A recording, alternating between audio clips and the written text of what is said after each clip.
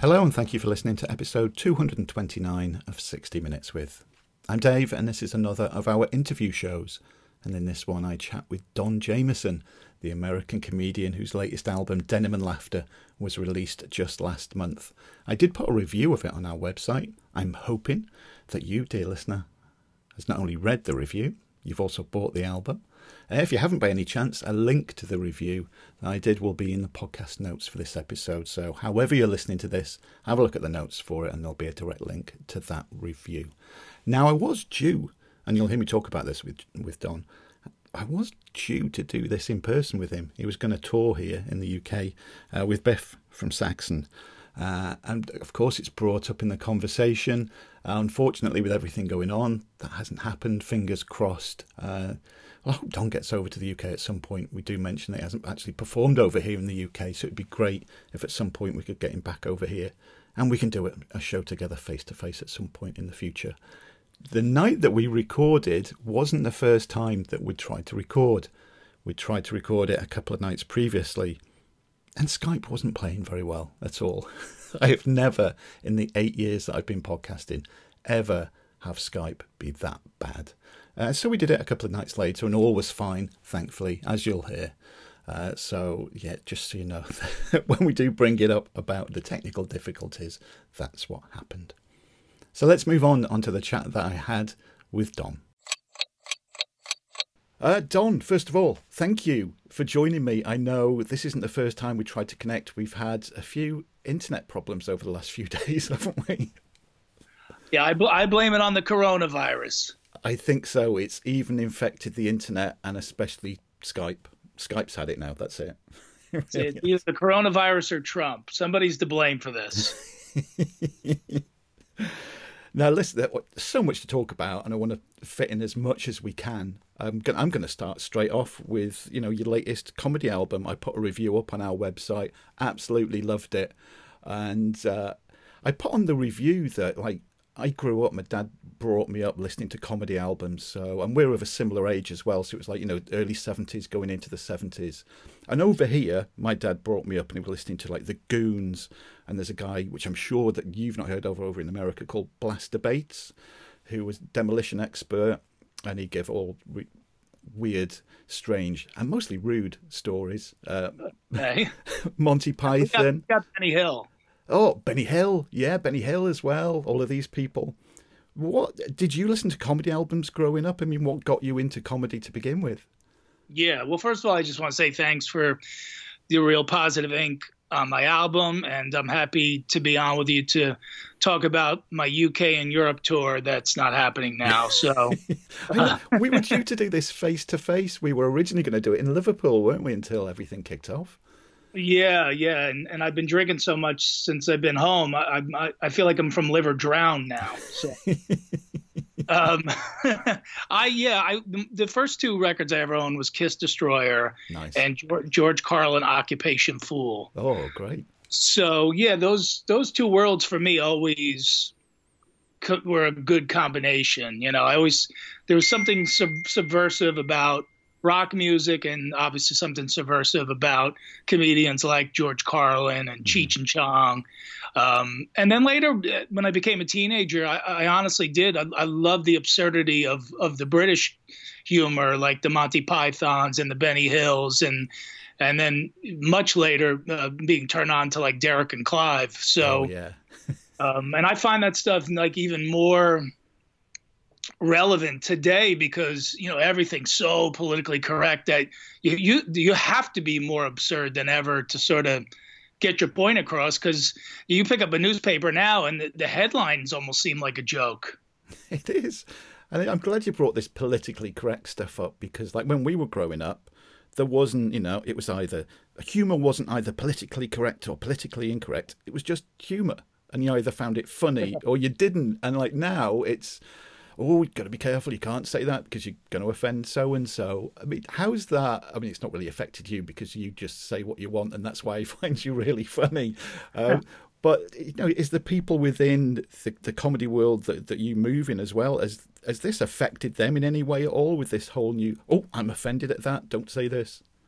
Yeah, I mean, it's, it's a strange balance because yeah, as a performer, yeah, I want to be able to go up and make a point, obviously get laughter, but at the same time, I think the writing has gotten maybe a little more creative because I like to stay edgy, but I also don't, I don't want people, running out of the comedy club like Harry and Meghan from Buckingham Palace either.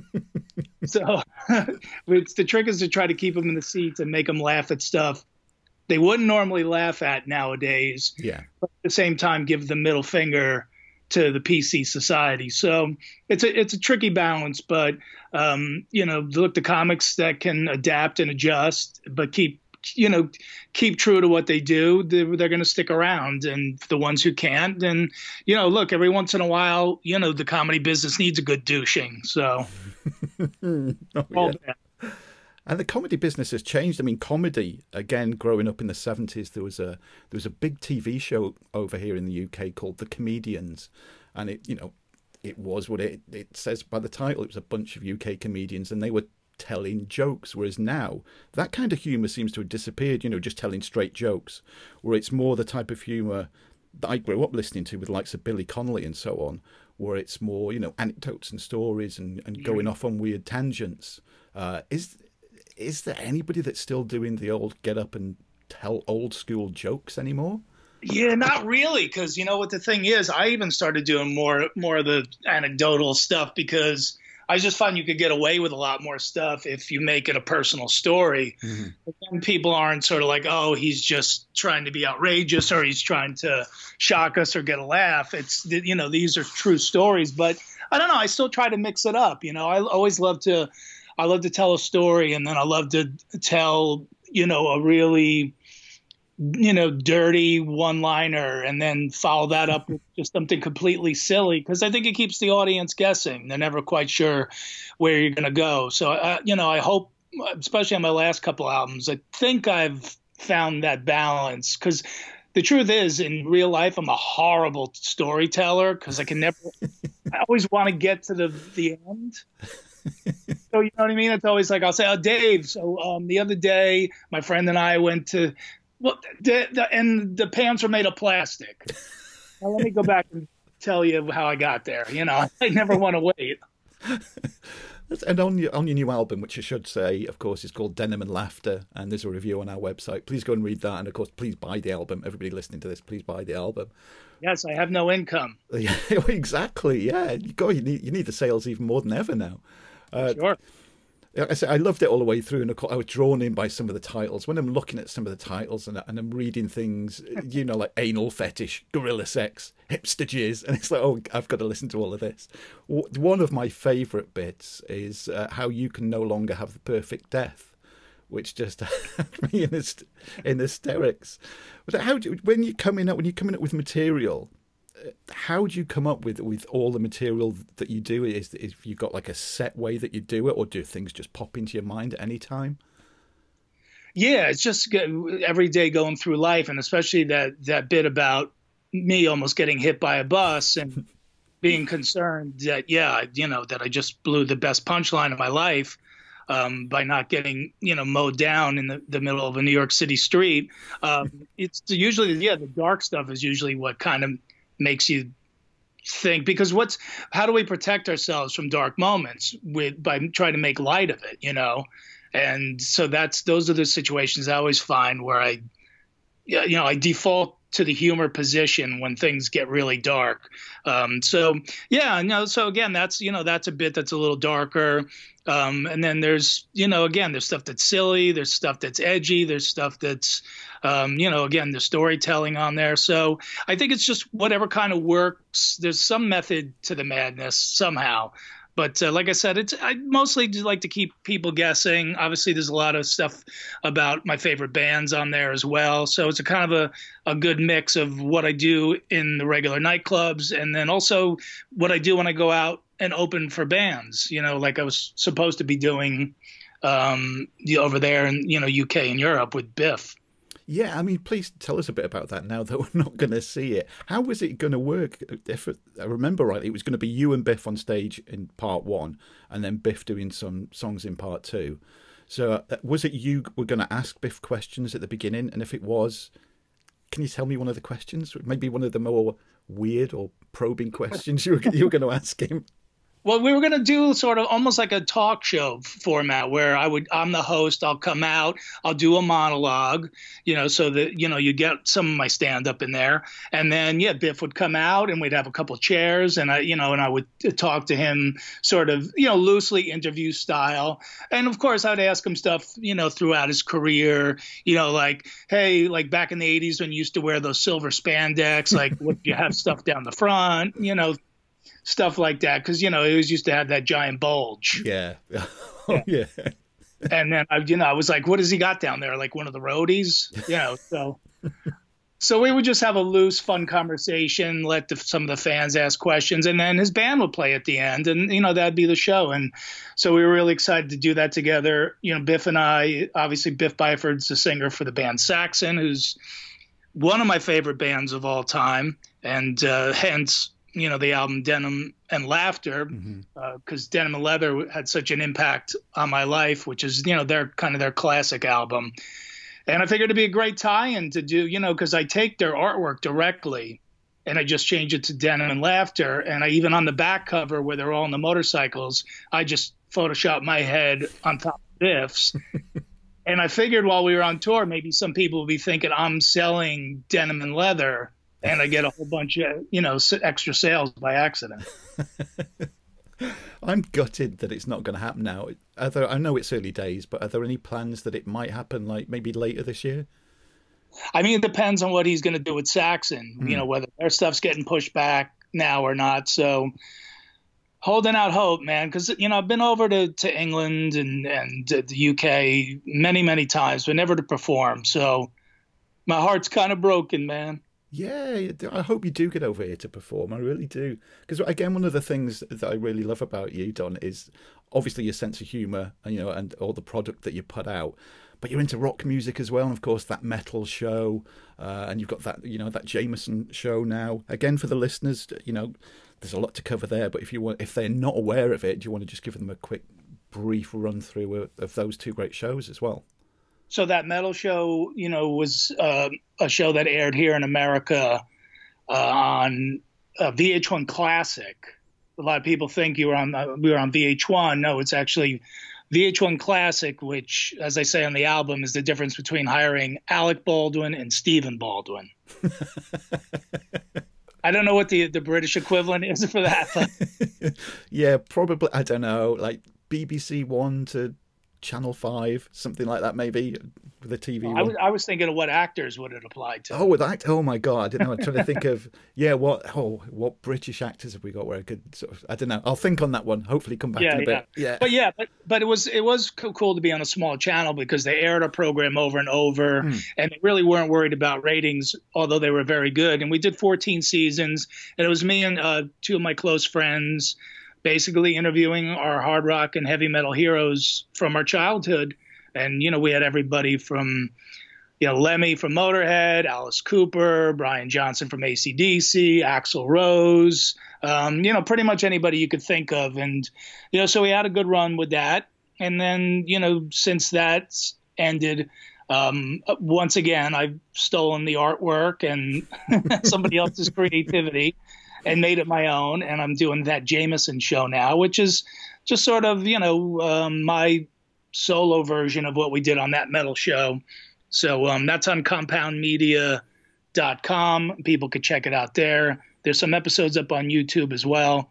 And yeah, that's me again, interviewing a lot of rock guys and all that. I just got done interviewing Ted Nugent. I've had Matt Sorum on the show. I've had Steel Panther, Miles Kennedy, Ricky Warwick, tons of people. So just keeping that spirit alive, keeping the rock and the humor connection going, because again, to me, those worlds have always collided in the best possible ways. Oh, definitely. Oh, yeah. I firmly believe that too.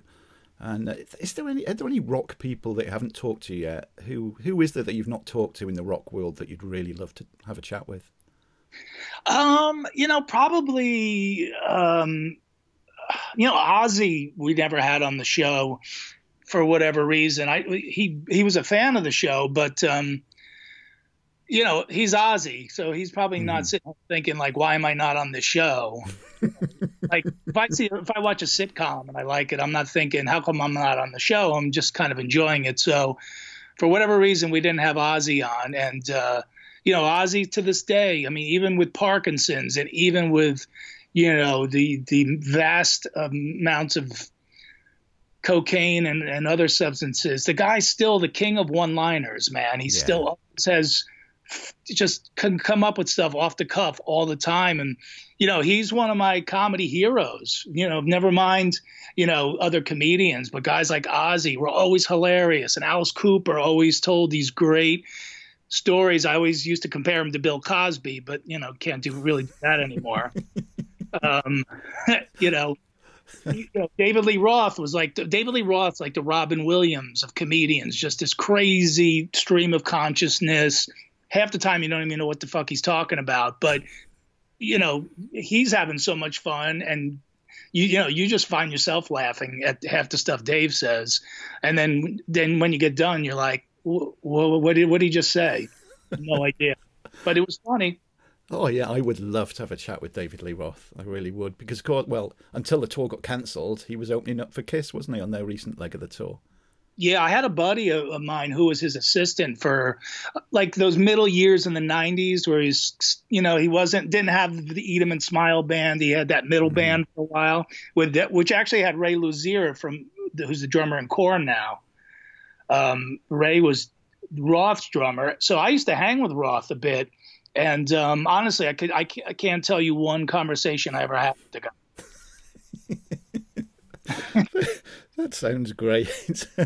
Like I'd start out, I go, hey Dave, how'd you write that song Little Dreamer? And he goes, oh yeah, you know, I was sitting home one day and the next thing you know, you're like dizzy and you're about to fall over. And you know, and then he gets in, and at the end of the story comes, he's like, yeah, and then the horse had no legs. And you're like, all right, I don't know how we got here, That's it. but you know what? I smoked half a joint and drank a half a bottle of Jack Daniels with Dave, so I guess that's good enough. Oh, what? That's a damn good time. It is. But then with your comedy as well, you're not just performing it, you write comedy for people as well, don't you? Yeah, man. You know, it's a different skill. You know, when I write stuff for my act, I write it by hand. All my stuff, and this is not a good thing. I mean, especially in the modern age, but it's just the way I connect with my material is I write it all by hand. Hmm. And I write it on like little cards, and then I kind of shuffle the cards and try to put them into an order. And but when I write for other people or television shows or whatever, that's more like homework. So I do that on my computer because I don't need to remember that, but it seems like when I write something by hand, I retain it more. Oh, okay. And Yeah. so, do you find as well when you're writing for like comedy material for yourself, it's a different thought process as well as if you're writing it for somebody else? Have you got to think like how they think, or do you still just think how you think and put it into their mouths for them to speak? If that makes sense. Yeah, you know what? You just try for funny first, and Yeah. then you kind of go from there. That's the main thing. You know, that's the main thing about this job. You know, people. Although, you know, I don't know if you've seen a lot of the Netflix specials that have come out in the last year Yeah. and a half or 2 years. Yeah. Apparently, laughter is not quite as important as it used to be. But I don't know. I always thought I thought being a comic was supposed to be about getting laughs. So I have no ego with the stuff. If it gets a laugh, it stays in the act. If it doesn't get a laugh, it comes out. You know, it doesn't matter. My job is to make people laugh. You know, if if a dude's been hanging sheetrock for 40 hours that week and his girlfriend wants to go out on a Friday night on a date night and get some laughs, you know, I got to make that guy laugh. Yeah. He doesn't want to hear my politics. He doesn't want me to preach to him. He wants to sit there and laugh. He doesn't, you know, and if I'm going to talk about the tragedies in my life, it better be friggin' funny. Yeah, that's true. Can you remember the first time that you were on stage doing comedy? And if you can, where was it and what was it like? I was a little bar in South Jersey. I live in New Jersey here in America, and it was It was in South Jersey, and it was just one of those situations. I went with a friend of mine who's a comic, and I was kind of toying with doing it. He goes, "Oh, I could get you on stage tonight." And I was instantly like, "No, no, no, not tonight. I got a bit." Yeah, okay, yeah, all right, let's do it. I've been putting this off. Let's try it.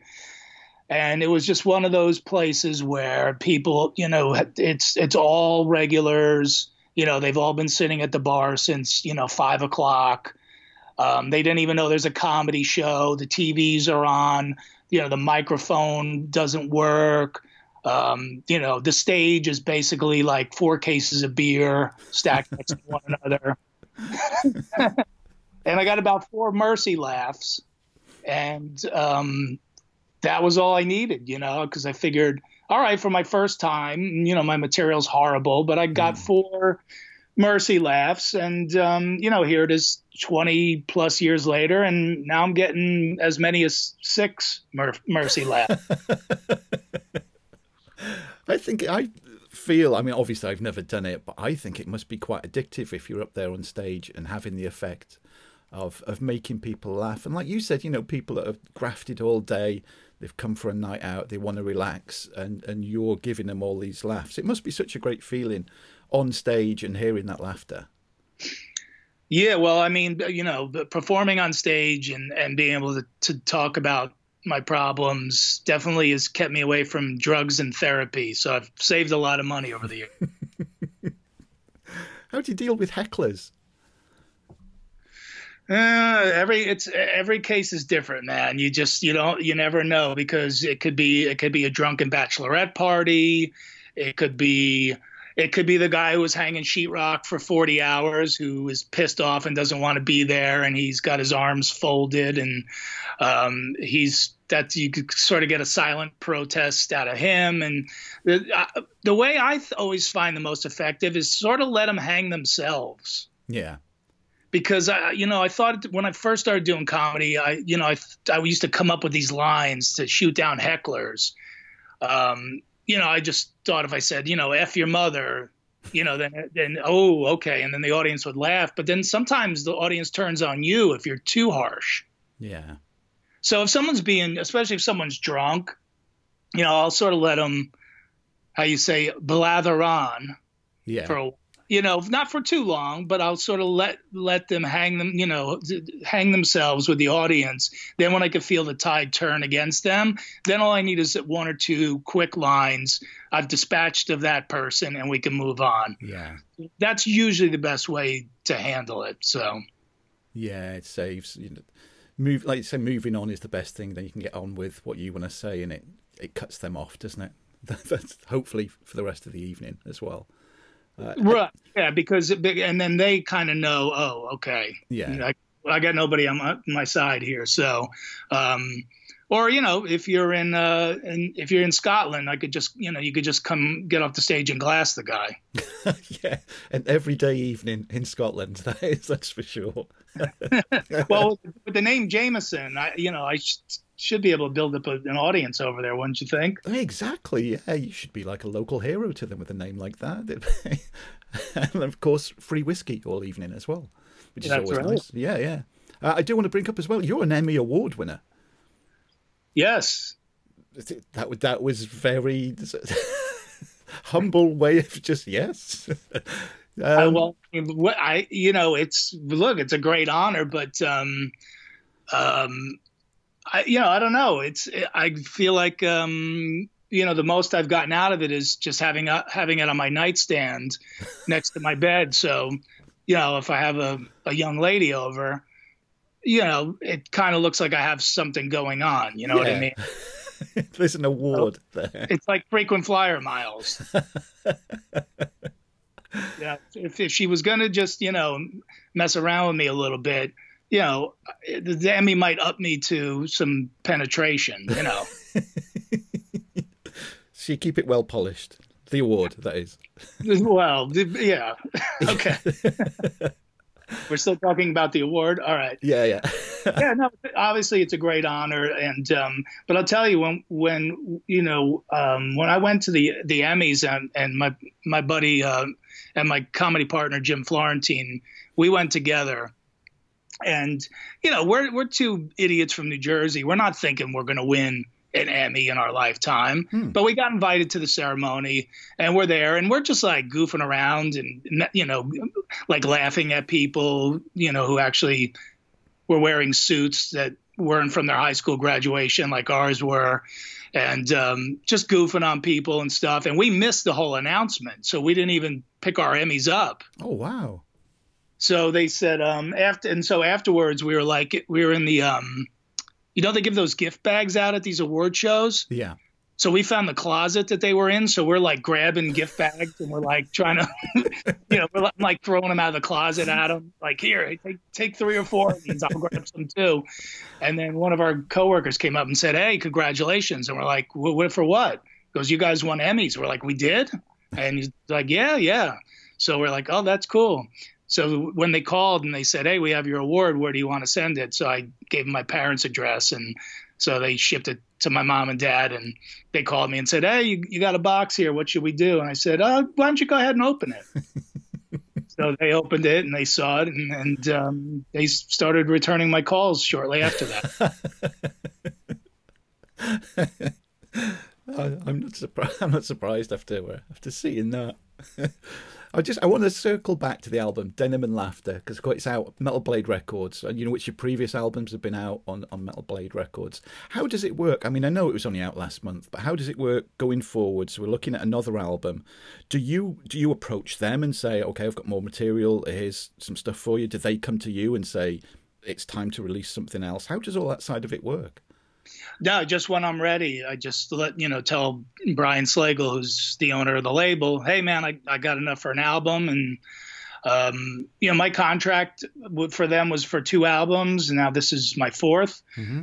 So it's just sort of "Hey, I'm ready, man." And he goes, "Okay, let me know." And I just go on and record it. And that's the great thing. It's such a great connection for me as a comic to be on this heavy metal label, because first of all, it's music that shaped my musical tastes, as a teenager all the way to today. So I'm proud to be a part of it.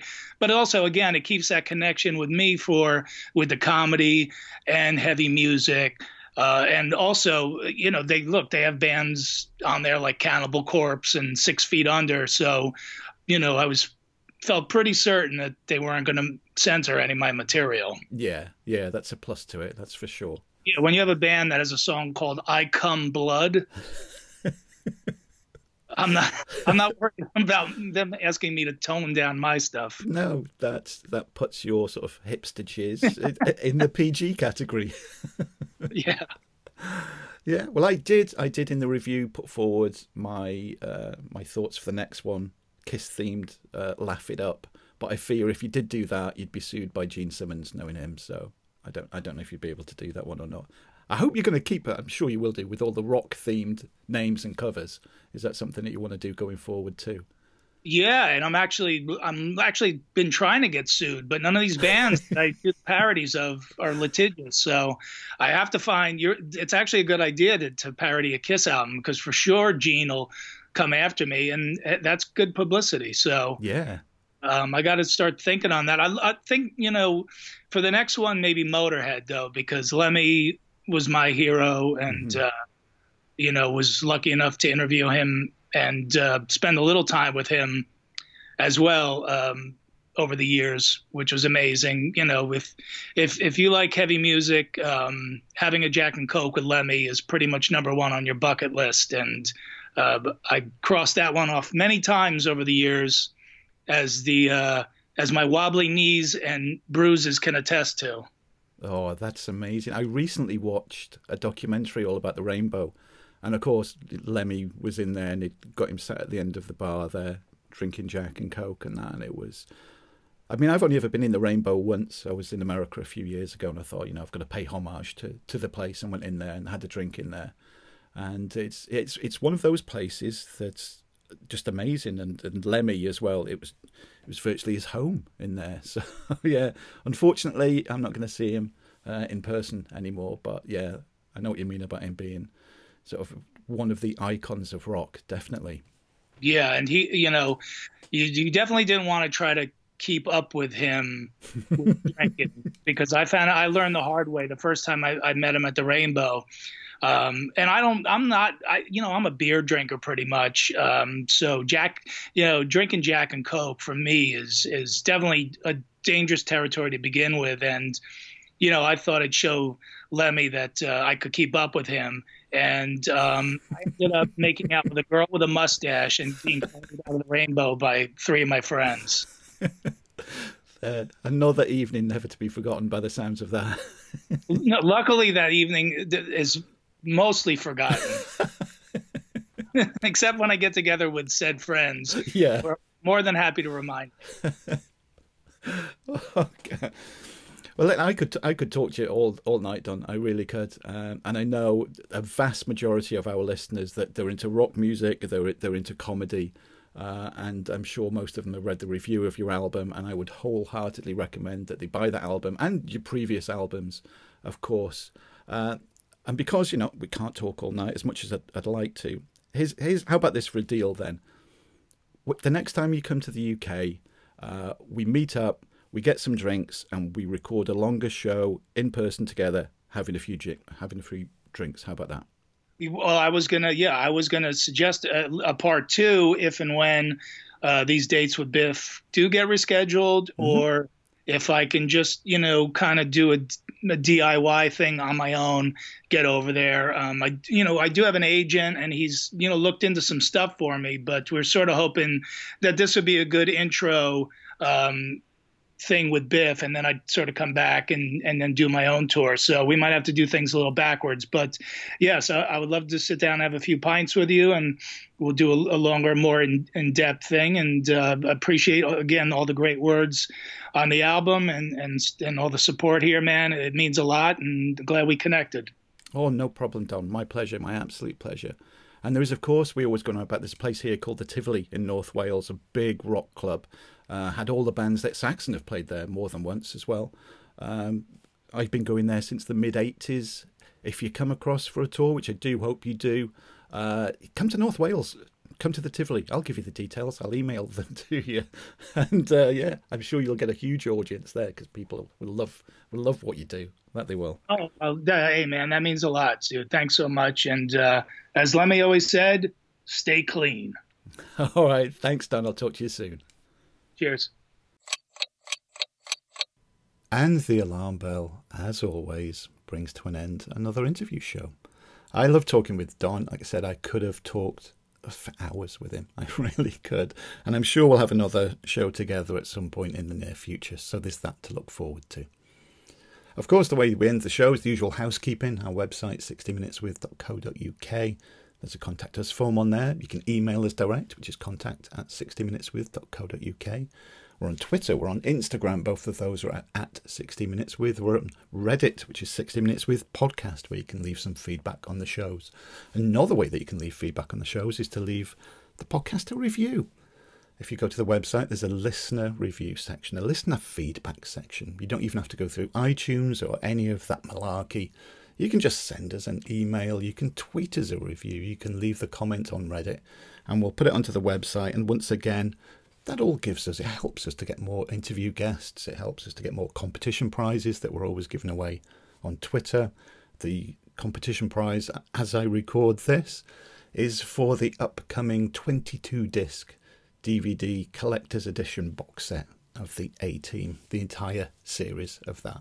So we do give away lots of really good stuff. So if you're not following us on Twitter, give us a follow. You never know, as well as keeping up to date with everything that we do. You might win something as well. So with that, that's the end of this show. We are at the moment, with everything going on, trying to up our output to give people a bit more to listen to, hopefully give you all a few laughs. Thank you for listening. Like I said, go and read the review of Denim and Laughter, buy the album, and if you put any comments on any of Don's social media, again, the links to all of that are on the podcast notes for this episode. Just say that we sent you there. All right, until the next time, goodbye.